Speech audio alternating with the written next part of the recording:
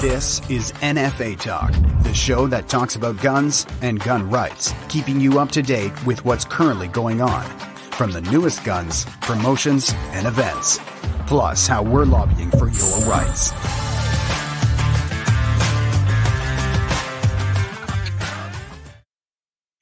Hello, everyone. Welcome to another episode of NFA Talk. I'm Rick Eggersich. I'm here tonight with Charles Zach and Blair Hagan, and special guest Leslyn Lewis, MP for Haldimand Norfolk. Over the next few weeks, we're going to be speaking to several of the CPC leadership candidates. Leslyn happens to be our first one. Thanks for coming on the show, Leslyn. Thanks for having me. It's great to be back again. Without further ado, I'd like to go ahead, take the floor, introduce yourself, and tell us what you're doing for us. Awesome. So, as you said, my name is Leslyn Lewis, and I am the Member of Parliament for Haldimand Norfolk. I am also a leadership contestant for the Conservative leadership for the Conservative Party of Canada. By way of background, I'm a lawyer. I've practiced law for over 20 years. I also had my own law firm. And before starting my own law firm, I worked on Bay Street. And when I left Bay Street, I had to practice the area of law that would be the lowest hanging fruit. So for some time, I did practice criminal law. So my background and some of the things that I'm going to talk about tonight are informed by that experience. I've also had experience working in high-risk communities with young people who were at risk for getting involved in crime because of their communities that they live in, and because oftentimes these young people are preyed upon by gang members and people from their communities. And so I've had the opportunity of working with some of them to keep them outside of getting into crime. And also for those who unfortunately made a mistake in life, sometimes they had to pay restitution, or they had a diversion. And so they worked with organizations that I was associated with to assist them in just becoming good citizens and also paying the price that they paid for whatever criminality they engaged in, but bringing them back into the fold and teaching them how they could really optimize their potential in life and stay away from a life of crime.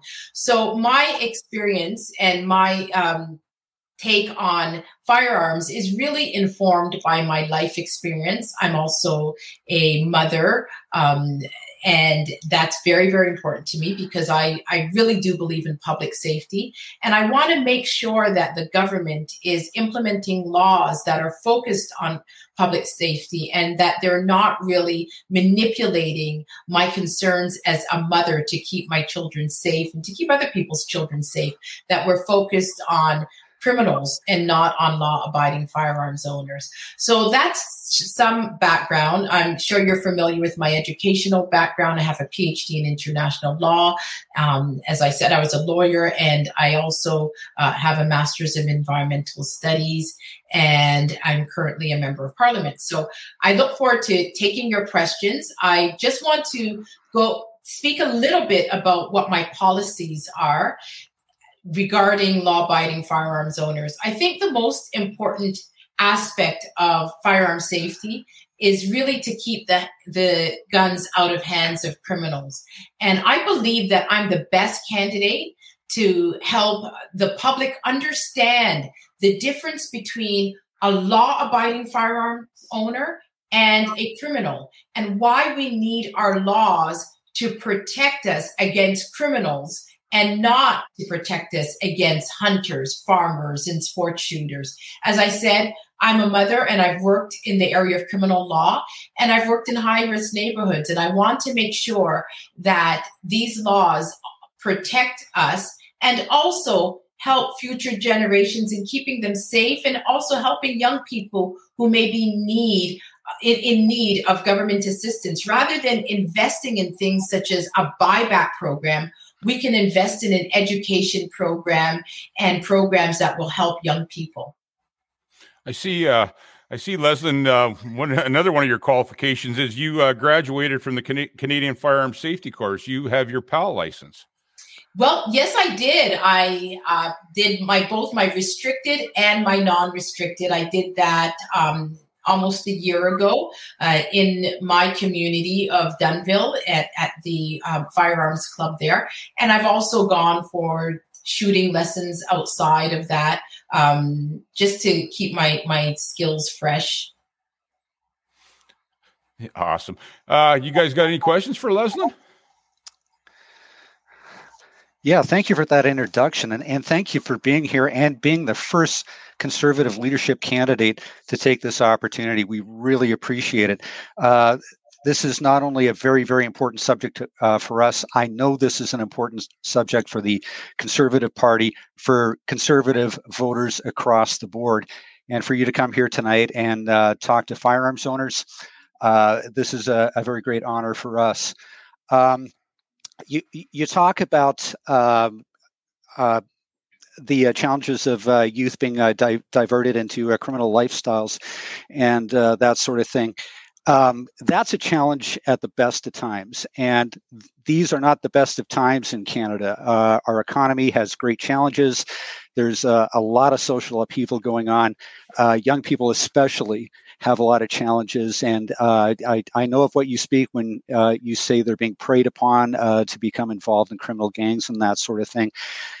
Yet we have a federal government that is spending billions of dollars licensing, registering, monitoring Canadians who want to take part in their right and cultural tradition of firearms ownership. You probably understand the scope of these programs. Maybe you could talk a little bit more about where you would like to divert that funding to, rather than direct it at law-abiding firearms owners. Sure. Yeah, we're spending millions of dollars a year on a buyback program that's not efficient. We've seen that programs like that have been disastrous in places like Australia. They just don't work. And we have to recognize that people who want to break the law and use firearms to do that, they're not going to be incentivized to sell back their firearms, nor are law-abiding firearms owners. These law-abiding firearms owners have acquired their property for their own personal use. And being someone that has gone through the restricted and non-restricted firearms course, I know the importance that they put on safety and ensuring that you keep your property under lock and key. It's safe, out of harm's way, and even on handling it and on transporting it. Most people don't even know the level of intricate details that's required in just for us to take our firearms from our home to the range. There's a lot of detail and paperwork, and your paperwork has to even be in the case that you carry it in. So many people don't realize how much detail goes into that. But essentially, I'm very concerned about the millions that we're spending on a program like the buyback program when we have young people who are in need of assistance. I think what we need is some sort of national education program that will attempt to focus on these young people and will create programs for them. And many of them were so alienated during COVID lockdown, and this alienation could even make them more susceptible and vulnerable to being preyed on because they're looking for a sense of belonging. And I think that I've worked with some of the community programs that they have out there. Some of them are initiated by the police. Many are by community workers. Many are in organizations like Acorn to Oak, which I've worked with in the past, that actually go into prisons and go into schools. And so they work from both ends. So they work before a child is groomed into a gang, and they work for those who've already, unfortunately, have gone down that path to restore them. And so that's where I want to see the money focused on, rather than focusing on people like myself and law-abiding firearms owners who are following all the laws, who are compliant, who respect the laws. I think that we should focus on putting some of that money towards young people. And another area too that I've recognized is really underfunded is the gun smuggling area, because attached to that is the human trafficking element. And we see that Indigenous women are 4 times more likely to be trafficked than non-Indigenous women. And we don't have enough resources dedicated to that. And the gun smuggling at the borders is largely tied to this human trafficking element. And so if we could also direct some more money towards the border and to make sure that we're not getting illegal guns in the country, and make sure that those border patrol agents have the resources and the police have the resources to deal with these issues, I think that we will be better served from the area of public safety. You mentioned excuse me, Rick. Okay, I was just reading Leslyn's platform. Leslyn, the May 2020 Order in Council. What are you going to do with that?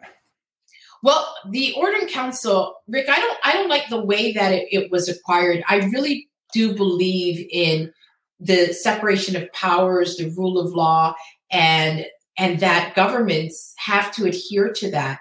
And when we have an Order in Council that law-abiding firearms owners went to bed law-abiding and then the next day woke up as criminals because of this change without any notification, that's not the right way to do things. I would repeal that Order in Council.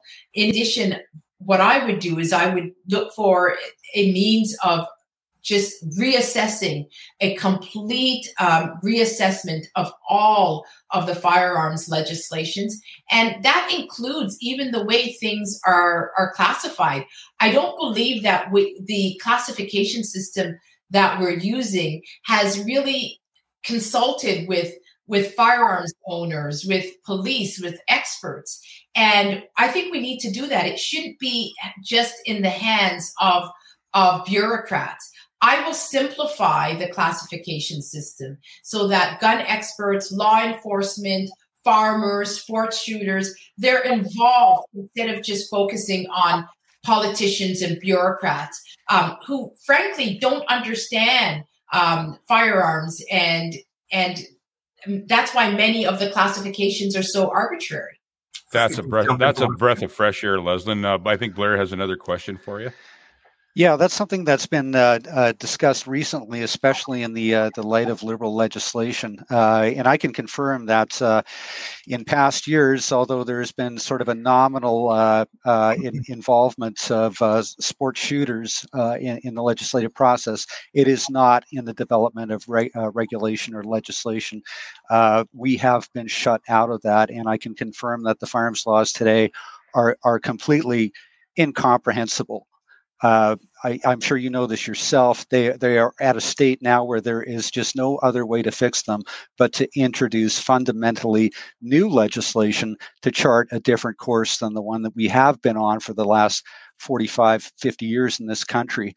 You mentioned the smuggling issue in regards to firearms, and I'm sure we would all agree that the reason we have a smuggling problem for firearms in Canada is that there is a demand for it. There is a criminal demand for firearms. How do you see going about addressing that? Well, as I said before, that what we need to do is we need to commit and have the political will to commit to having the resources to fund our Border Patrol agents so that they can do the job and they can stop it at the border. What we have right now is an underfunded unit that doesn't have the resources to deal with that. In addition, when they do make it past the border, we have police officers that are underfunded, also under-resourced, and they don't have the means of tracking down those illicit firearms. And so it's really an issue of redirecting, especially some of those funds that have been allocated to the buyback program. But I also wanted to talk about the reclassification and the fact that I would review the reclassification system, because I really want to ask questions about whether firearms should be classified according to their function and their use, or whether they should be, and function, use, and their utility, or whether they should be classified in accordance with their appearance. And what we've seen even with the OIC ban, many of the reclassifications are not based on function, use, utility. They're based on appearance. And so I want to make sure that we get it right, because public safety is very, very important. Yeah, that statement Krista Freeland made still sticks in my head. She banned some of these guns were banned because they look scary. Yes. Wow. Yeah. Wow. Anyway, Charles. So great points, Leslyn, as usual, and we've talked about this many times before. And it's great. We're looking at the border, and we're looking at proactive ways of helping youth not acquire illegal firearms and go down that road. That's great. And this has been going on for decades. Okay. This is nothing new. Government's been contending with this for a long time. What is new is that our so-called public safety policy doesn't seem to be redressing that and continues to focus on the responsible gun owners out there. It is impossible for us to comply with this the legislation, because they keep moving the goalposts further and further and further away. And the result is not crime control, but more persecution of the innocent, peaceful, law-abiding gun owners out there.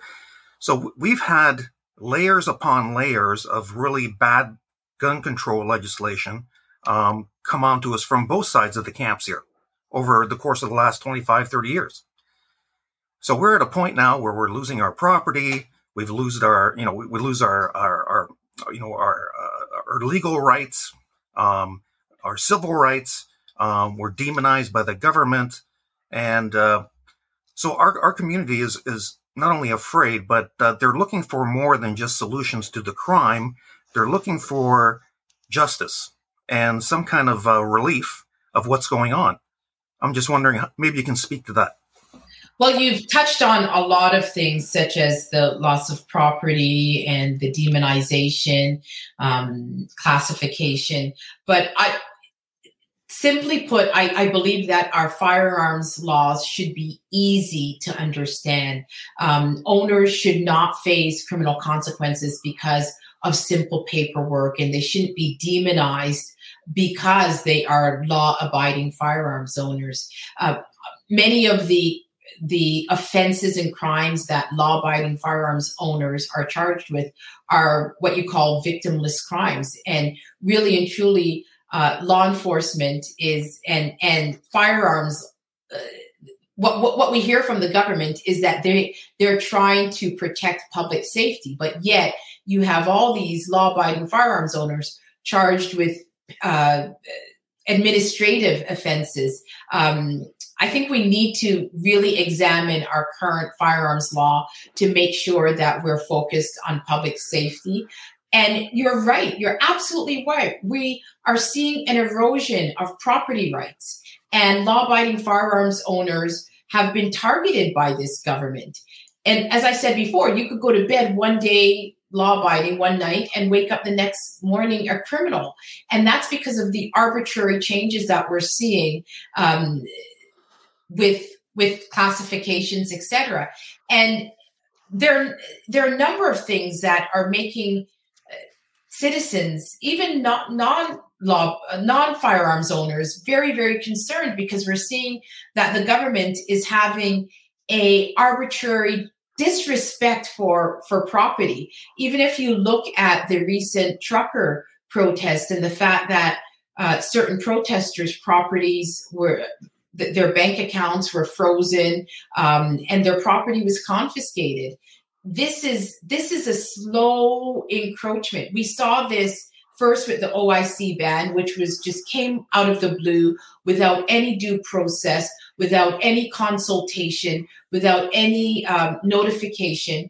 And just overnight, the government could say this property that you've been using safely and that you've had in your family, perhaps even for generations, that you've been safely utilizing, you can no longer do that. And that was arbitrary. It was as arbitrary as the government saying, I'm going to confiscate people, the property of people, or the freeze the bank accounts of people who protest because I don't like what they are protesting about. So I'm going to create all of these reasons, use the Emergencies Act, and really encroach on people's property rights. That's very scary. We're seeing people actually pack up and leave this country because of that. And so I'm very, very concerned. And another area is firearms. It's a disrespect of your law-abiding firearms owners and their property rights and their right to enjoy their property in a safe manner that doesn't infringe on the rights of any other citizen. Yeah, Blair has a question. Yeah, I'd like to confirm that. One of the things we do in National Firearms Association is assist firearms owners who have inadvertently run afoul of these laws. And we've been doing this for many, many years now. And frankly, it's past offensive at this point that some people who are facing charges for simple paperwork crimes, administrative crimes, who lose licenses, who lose property simply because they missed a deadline, they didn't file on time, they didn't answer the correct question, should be targeted in this way. It's been a vexing issue for us for a very long time. And the root cause of this is in the Firearms Act itself. And it has never really been addressed since these type of administrative offenses and regulations got going. My God, what is it? It's probably 25, 30 years ago. So I think what we really need here, as you said, is a simplification of firearms laws so that Canadians can, have a basic understanding of what they are, the public safety goals, and how they can comply with reasonable common sense gun laws that don't infringe on their rights and property.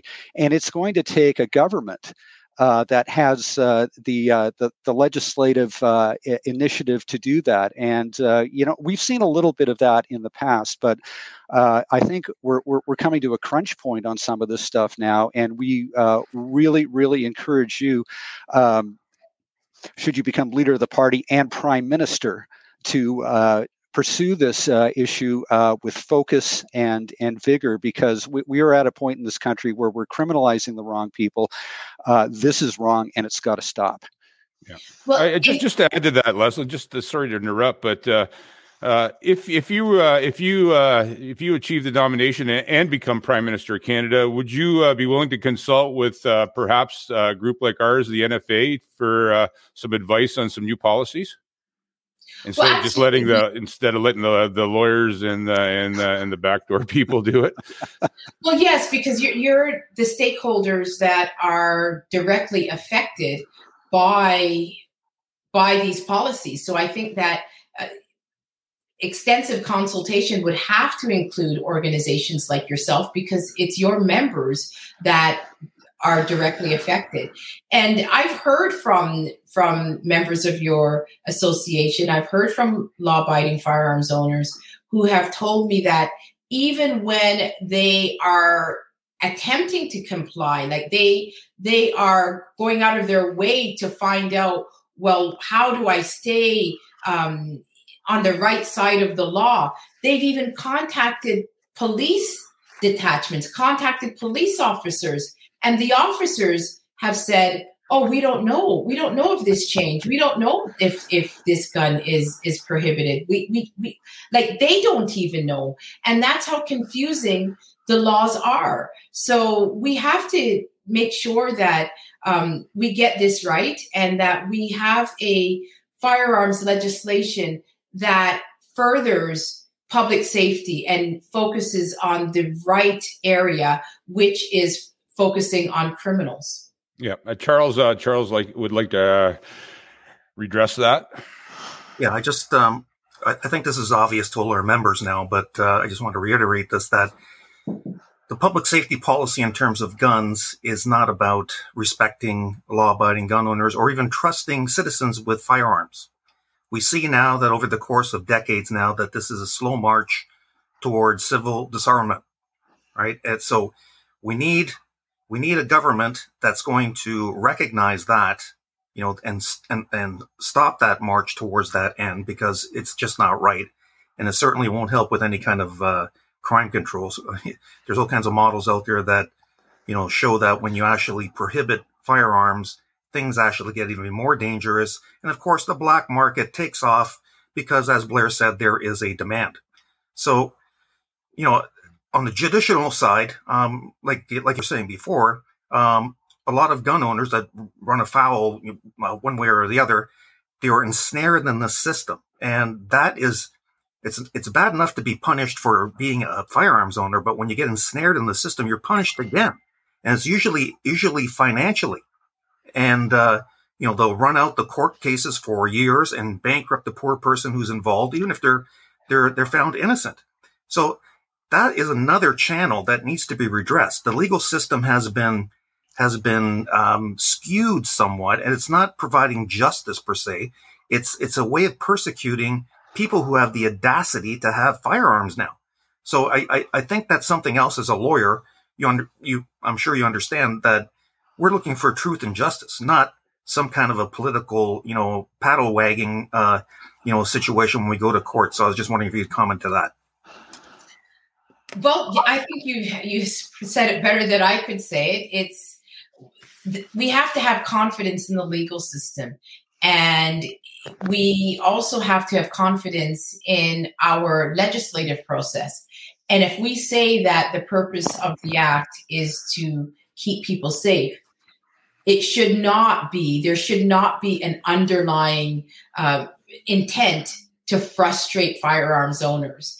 If the government does not want people to own firearms, then they should state why, instead of trying to create all of these hurdles and through default create a system where people will not want to own firearms. So we do have to look at the legislation, and we have to ensure that it's meeting the needs of what it is intended to do. And I think that once we are able to make sure that we fix that, then it works its way through the courts, because then the justice system, the judicial actors will have a more robust piece of legislation that they can make their decisions on. But right now, with the ambiguity in it, you would have so much room for discretion, which leads to uncertain outcomes. Yeah. You're absolutely right, Leslie. I want to touch on another issue. And I promised these guys I would. I've been getting a bunch of calls from Canada's veterans, and the veterans with the Trudeau government seems to be a locked door, dead end street for them. A lot of these veterans are firearms owners, and a lot of them after coming back from combat are having some issues, and they're having a hard time getting their licenses to own firearms or go on the range and shoot firearms. I think I don't know. I feel that you need to address them. What do you feel about Canada's veterans? But why are they having difficulty? Some of them are coming back and they're beating PTSD. Right. And the way the bills have changed the licensing, the background checks used to go back about 5 years, and now it's basically back forever. And a lot of these people are having a hard time getting their licenses again. And they're avid shooters. They're well trained. These guys know firearms. They know how to do it, but they a lot of them can't get their license. And they wanted me to ask you if you have anything in store for Canada's veterans. Well, you know what? I would have to meet with them and understand the intricacies of what's going on, because I do have some knowledge of veterans that have contacted me, but these ones have specific disability, and they may have been discharged for post-traumatic stress disorder, etc., which may be affecting whether or not they could get their firearms license. So I think it's a very unique situation, and it would be very specific to the individuals. And I think I would need to speak to a few more of them to hear collectively what we could do to collectively assist them, because, I think it's unique. Yeah, I will pass the word on to them. Like I say, they've been in contact with me for the past few days when they heard you were going to be on our show. So I thought I'd give them a little time and just to voice their concerns. But thank you for addressing that anyway, Leslyn. And like I say, I'll be in contact with them and let them get in contact with you. That would be awesome. I'd love to hear more about it. Yeah, just to expand on that and the issue of veterans and PTSD, what a lot of veterans find is they want to do the right thing. If they're having challenges, if they have problems, they want to be treated. Okay.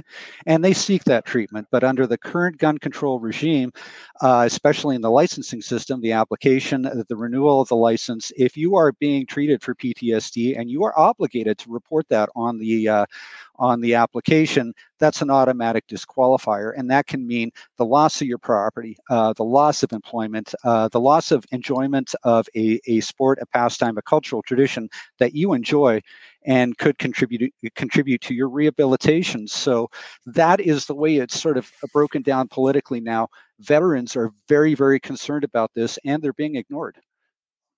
Well, I can't wait to hear more about it, and I look forward to meeting with them. Charles, you'd like to chime in? 1 second on that. Blair, great point, and the veterans for sure. But over the last 6 months, we've been seeing a disturbing trend, and there's lawyers out there. I won't mention who they are, but they're telling me now that there's more and more of these mental health issue cases coming before them. So here's an example where somebody, say there's a domestic, and the police come in and they take the firearms owner's firearms away during the situation. They go to court. If he is exonerated, the judge is now telling these people that you can't have your guns back until you get a psychiatric assessment and a certificate.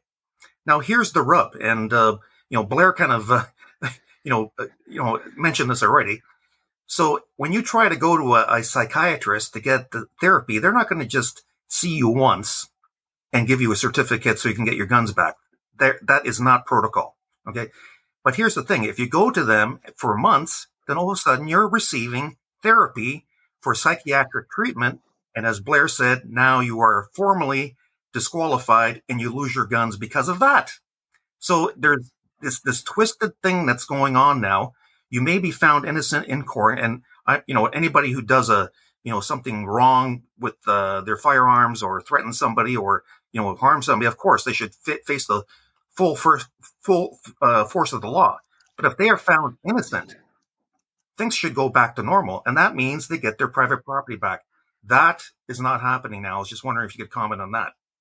I've actually had people contact me with that exact situation that you've spoken about. And one of the difficulties is that we've seen how doctors protect their license. We witnessed this in COVID. Like even I've had people contact me who they could have gotten an exemption, but their doctor wouldn't give it to them, even though the doctor says, yeah, I wouldn't take that, but I can't risk my license. It's the same thing with the psychiatrist and the psychologist. They may see a person as being fit and being able to handle a firearm and to own a firearm. However, they do not want to put their name to that, because just in case something happens, they don't want their name being associated with it. So that person is in a catch-22, a very, very difficult situation, because although a psychologist or a psychiatrist may deem them to be fit, they may not want to give them that report saying that. And if they do, you're absolutely right. They would want to have extensive treatment and extensive records to demonstrate that if something goes wrong, that they did their due diligence. And it's a real problem. And you're absolutely right.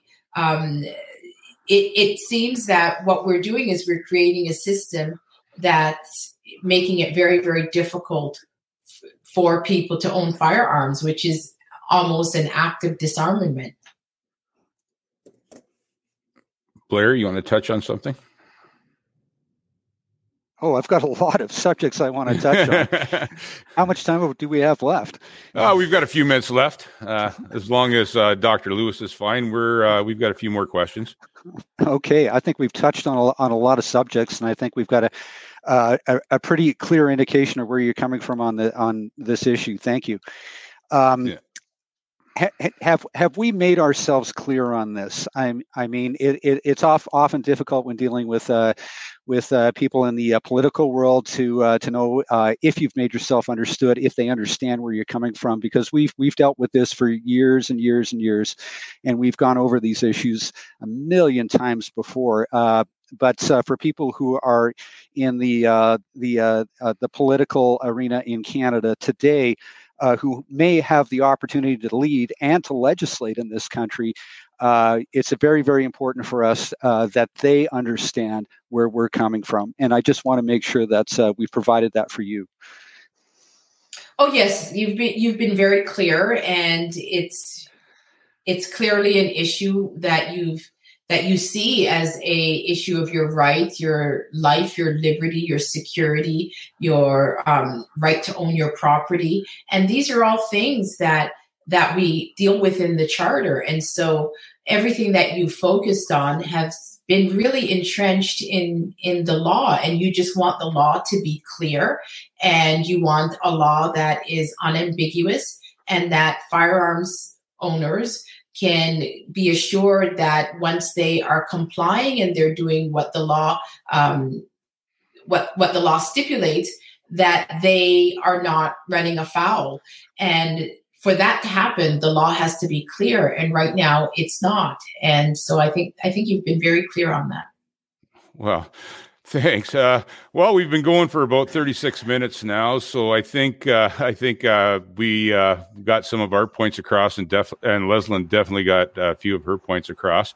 Again, I'd like to thank Leslyn for coming on NFA Talk. Like I say, she's the first one of a few, I hope, and thanks everybody for tuning in.